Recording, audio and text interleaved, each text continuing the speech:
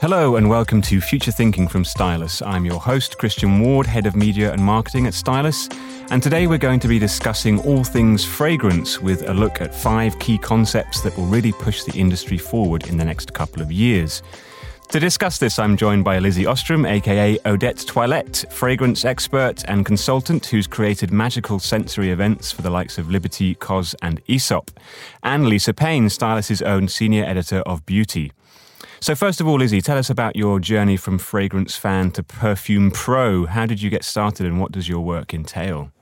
I got started almost a decade ago, and I began by hosting events about perfume, actually. So these funny little evenings where people came together to discuss and learn about scent, often with a theme, which at the time wasn't something you could really do, certainly in the UK. And from there, it just sort of, it went on this magical mystery journey around all sorts of different activities involving scent. So I've done consultancy on new product development and innovation, finding interesting ways to market scent and the sense of smell. And I curated the perfume exhibition that was on at Somerset House in 2017 as well, which was really good fun. Brilliant. So we're going to talk about 5 key trends for fragrance that every beauty brand needs to know about right now. So first up, this concept of functional fragrance, harnessing ingredients and aromas that offer benefits beyond just a pleasing scent. Lisa, perhaps you could introduce this idea. Yeah, well, you kind of summed up, really. Functional fragrance, I think, has really been driven by self-carers and the concept of how wellness is infiltrating the beauty and fragrance industries more than ever before. So especially in this last year, it feels like that this combination has really been catalyzing the functional fragrance category with products and sensorial spaces that are sort of boosting well-being alongside offering pleasing fragrance. And one of the most exciting examples of this that I've seen recently is the new Cos functional fragrance, which the brand actually describes as an anti-stress supplement delivered in the form of a unisex fragrance. And it was based on research of the olfactory system's ability to trigger emotional responses in the brain. So it uses things like cardamom, Palo Santo and iris that create positive neurological reactions, which I think is really exciting when you think about fragrances being something that's quite superficial and, just about a pleasing scent, and then actually being able to have a pleasing scent and also something that really boosts your mood or calms you. I think that this is such an exciting space. And actually the brand, one of the brand VP of business development was saying that they expected that this product was going to be sort of a leader in the sensory supplement category, which I think is an interesting concept. And it's sold alongside health supplements, which is quite unusual with a fragrance. Normally it's aligned with beauty. But this is sold alongside vitamins or powders or, drinkable boosters. So it's fascinating that scent is being positioned alongside a slightly different set of behaviours. Another thing that I think is really interesting about these functional fragrances, which are sometimes by some companies referred to as phytoinhalants, I guess this idea that you're breathing in plant extracts that will have some sort of effect on the brain, is not only this shift away from aromatherapy, which arguably is a bit of a tired, dated concept, towards something slicker and more informed by neuroscience and understanding cognition. But also it's taking fragrance to a space where it's being pulled away from its role as a cosmetic. And this could be a really interesting time for the industry, but also slightly tricky, because if fragrance starts to shift from being a cosmetic and starts to have these other effects on your health, arguably on your brain behaviour, etc., then what is fragrance? So, in the coming years, I think there will be a bit of interrogation and pushing of these boundaries, which could also cause some issues. For classification and stuff. So is it cosmetic or is it health? Yes, exactly. Yeah. Yes. So let's talk a little bit about this kind of neurological impact that fragrance can make. What's the science behind it? Mark Moss, who I think is at the University of Northumbria, is one of the researchers who's been producing the clinical evidence of the effect of aromatherapy oils on the brain and body. So his most famous study on rosemary showed that compounds are crossing the blood-brain barrier. So he is sort of going through materials one by one to sort of show what we kind of knew anyway through, I suppose it's folk wisdom, but creating more of a sort of clinical base for it. And then there's this other brand called This Works, which this year launched its sort of really big new range called Morning Expert. And fundamentally, again, it is based on beauty products to sort of help you get your morning glow on. But then they also have a Morning Expert oil blend, which they have done neurological brain scans. And on a lot of scientific testing, this brand is quite based in the scientific testing that have shown how the brain receptors and centers that have connections to memory and alertness and things like that we kind of need to be boosted in the morning, that those were all sort of fired by this particular oil blend, which I think is quite exciting. And it didn't actually have any citrus in it. The other activity that's happening in this space, which is not product-based but behaviour-based, is the idea of smell training, which has come out of academia and until now has largely been applied to health conditions like dementia or Alzheimer's, Parkinson's. So this idea that particularly with tracking sense of smell loss, which can accompany dementia, that if you practice smelling and expose yourself to different odours, you can boost or alter your, I guess, olfactory abilities. So why this is interesting is that we can build our responses, arguably, to certain aromas by exposing ourselves to them through repetition. So some people might not have been able to smell something. They've got an anosmia, which is where you lose the sense of smell either selectively or completely. And by smelling something over and over again, they're starting to lower their threshold at which they can detect it. So if we're now getting these products that are like This Works ones, which have an intended effect, coupled with more thinking about how we smell, then that's really interesting as a combination. The second concept we're looking at is scent rituals. So, Lizzie, this is something I believe you've explored at the events you produce, drawing on ancient aroma traditions. How do you go about making these rituals relevant now, and why do you think it resonates with the modern consumer? Well, the resurgence of scent rituals, I think, again, comes out of the self-care movement, just as functional fragrance did. It's partly about scent. Scent is obviously an integral part of how we mark the seasons, how we mark what's going on day to day in our lives. And obviously apps like The Pattern, astrology, incense, etc., tarot. We all know about the tarot resurgence. So there's definitely more and more brands who are coming up with products that update incense for a more modern sensibility. So there are brands like Australia's Shamana, which produces apparently activated incense, which sort of looks like a jar of bits of pebble and chips of wood, and you pour some onto coals and burn it.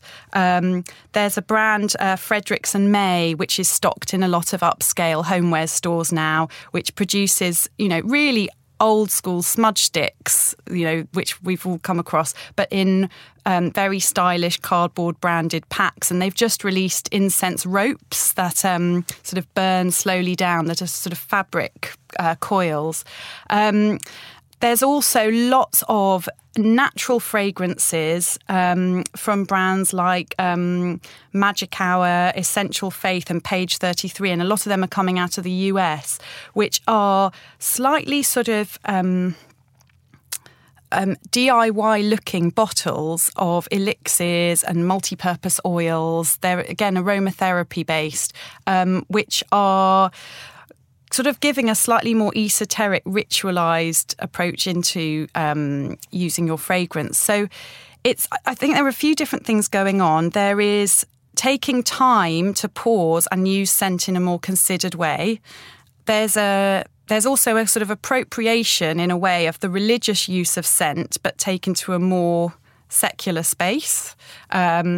And I think there's also this idea of making the invisible sense of smell something more tangible, something you can see, whether it's through smoke or some sort of, ritual or gesture you go through when you're using it. And that connects very much in a way with the rise of bigger multisensory experiences that have been coming through in the last few years, creating something where you're combining a sort of a smell with a visual reference, some sort of heightened moment. Do you have an example of your work where you've been doing that? The project that I did for COS recently probably touches on that. So recently I worked with the storytelling agency Visual Editions to produce a campaign for COS, the clothing retailer, where we created an abstract tree in a lot of the stores across Europe, which over a period of a few weeks told a story. So there were thousands of leaves that were attached to the tree holding text from a story. It was a version of Hans Christian Andersen's The Fir Tree. And every week the tree built and you could come in and read the next chapter.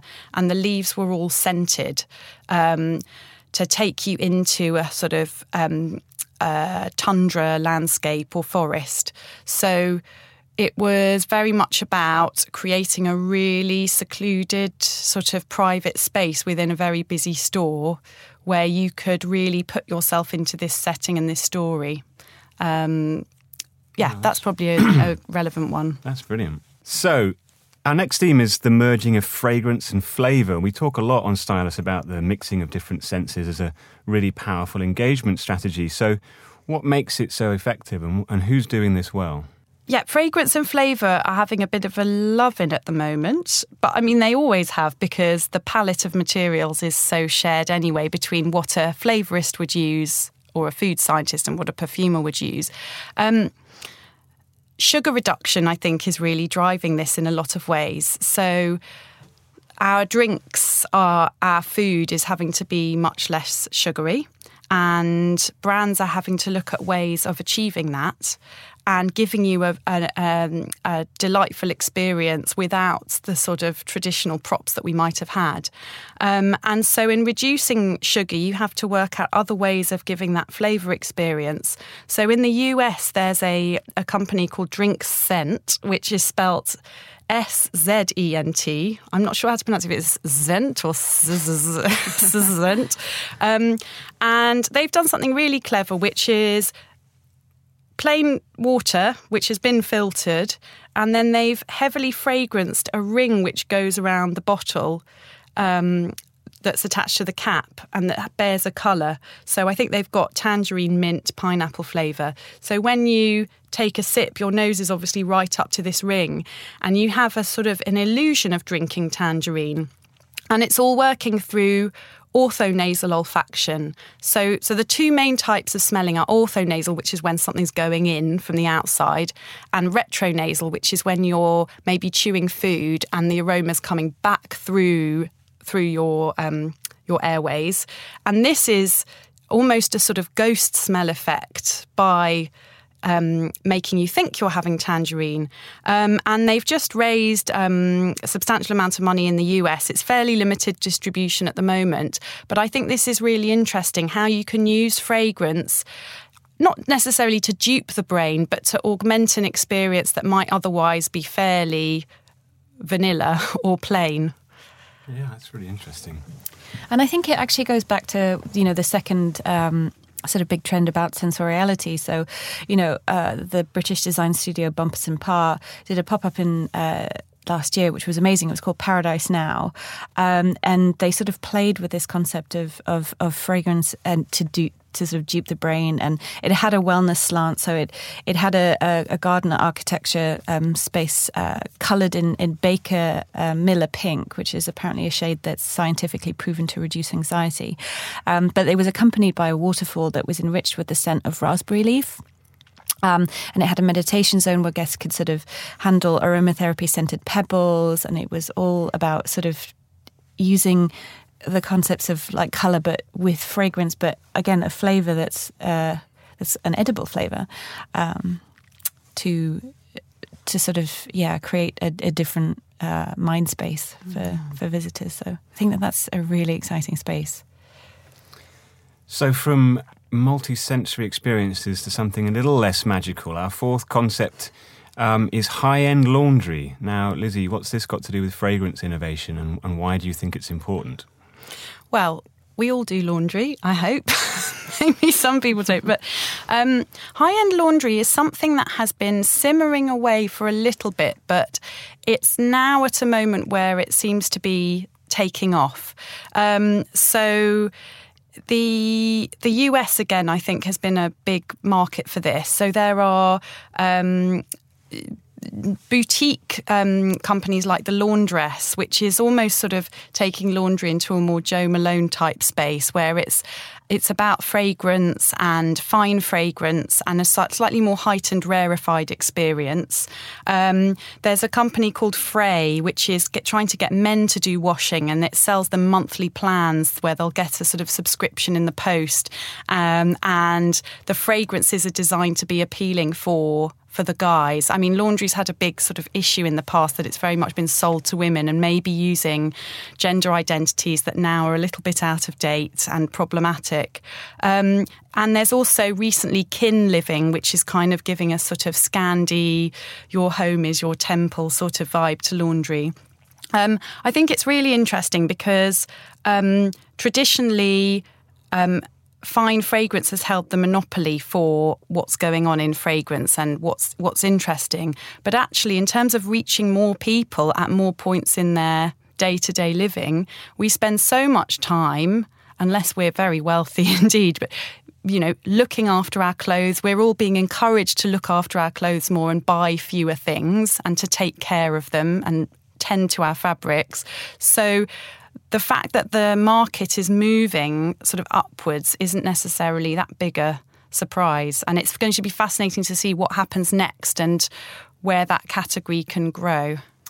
I think it's something that we have explored in the last couple of years, and we've been really excited by how the personal care category has become sort of like catalyzed with luxury elements, and brands are learning from indie brands and introducing lots of different flavors and scents and combinations that you wouldn't expect in, for example, toothpaste.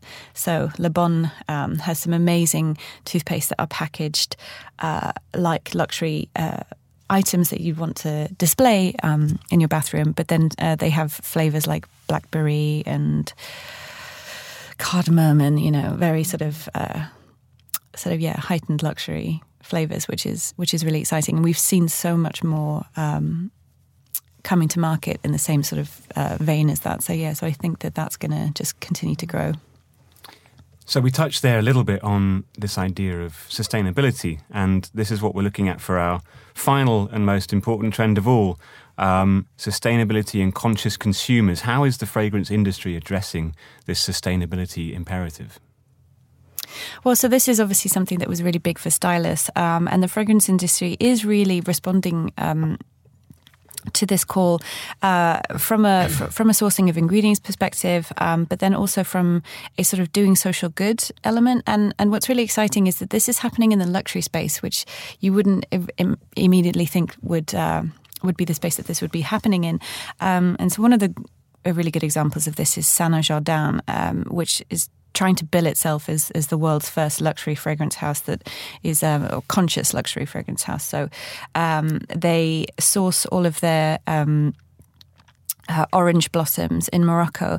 But what they do is after the harvest has been done and the essential oils have been pulled out, they use those waste orange blossoms and give them back to a community of women who then use them into making candles and flower waters. So it's kind of doing that social good, ethically sourcing ingredients. And yeah, there's been a lot of buzz around them. So I can expect some more new brands like this coming through with this consciousness built into their early stage offerings. And this is also really being led by the big fragrance houses who are the people who are making the fragrance products for so many of these brands. Because actually a lot of the power is with the fragrance houses. They're the people who are manufacturing or sourcing the ingredients and, right in there in the supply chain. So Firmenich, one of the fragrance houses, has done a partnership with Chopard, which is the jewellery brand. Obviously, it's moved into fragrances, and they've been working with Livia Firth to move the company towards a more sustainable position. And Firmenich are supplying ethically sourced ingredients, so that might be orange blossom or neroli oil, and are able to demonstrate the local partnerships that are in place to support that. But I think I think about this question a lot because the fragrance industry at the moment is still quite mysterious. And in fashion, there is so much interrogation of supply chains happening. In fragrance, I think there's still a perception gap between where we think our products are being sourced from and our need, the consumer's need for naturals, and actually what is true sustainability, which often is using synthetic materials because they can produce in a way that's actually requires much less energy than a naturally sourced material would. So I'm interested in the next few years how the fragrance industry talks about itself and how we can, in the industry, obviously I've got a responsibility as well, but how new brands coming through are going to be able to tell that story in a way that is exciting for the people buying the fragrances, but also speaks to the truth of, how a big business has to work. So one fragrance platform or brand that's really doing this well is indie UK house Austin's, which is bringing open source perfumery direct to consumers. And this is based on the idea that consumers across the different categories they're really researching brand backstories and demanding full disclosure on the sustainability and the traceability of the ingredients used. And so they've implemented that right into the heart of everything that they're offering. So you can see exactly where the ingredients for this particular perfume have come from, what the farms are, who they're working with. And I think that this element of opening the door to perfumery is really exciting. And I think it's going to, again, push stuff in a different direction with fragrance. Michelle Pfeiffer, the actress, has a fragrance house called Henry Rose, which it has limited distribution. It's a high-end fragrance house. And they are being very transparent and listing every single ingredient in their fragrances, which actually isn't the usual practice. And they will sort of put where it's sourced, is it synthetic or natural, demonstrating that they are, skin safe, and giving people the tools to actually investigate and see what's in their fragrances, which, will only continue to grow. Great. Well, Michelle Pfeiffer's leading the way. Michelle Pfeiffer, yeah. Brilliant. That was really interesting to hear about all these fragrance categories that are being reinvented. I think there's clearly a lot of opportunity here for brands, so it's very exciting. I'd like to thank my guests, Lizzie Ostrom and Lisa Payne, and thank you for listening. I hope you'll join us next time for more Future Thinking from Stylus. You've been listening to Future Thinking from Stylus, the show where our analysts, alongside industry thought leaders, unpack the big trends that you need to know about. Find out more about what the future holds for your business at stylus.com. And if you like what you heard today, make sure you subscribe to Future Thinking in iTunes or Spotify or wherever you get your podcasts to hear new episodes as soon as they're available.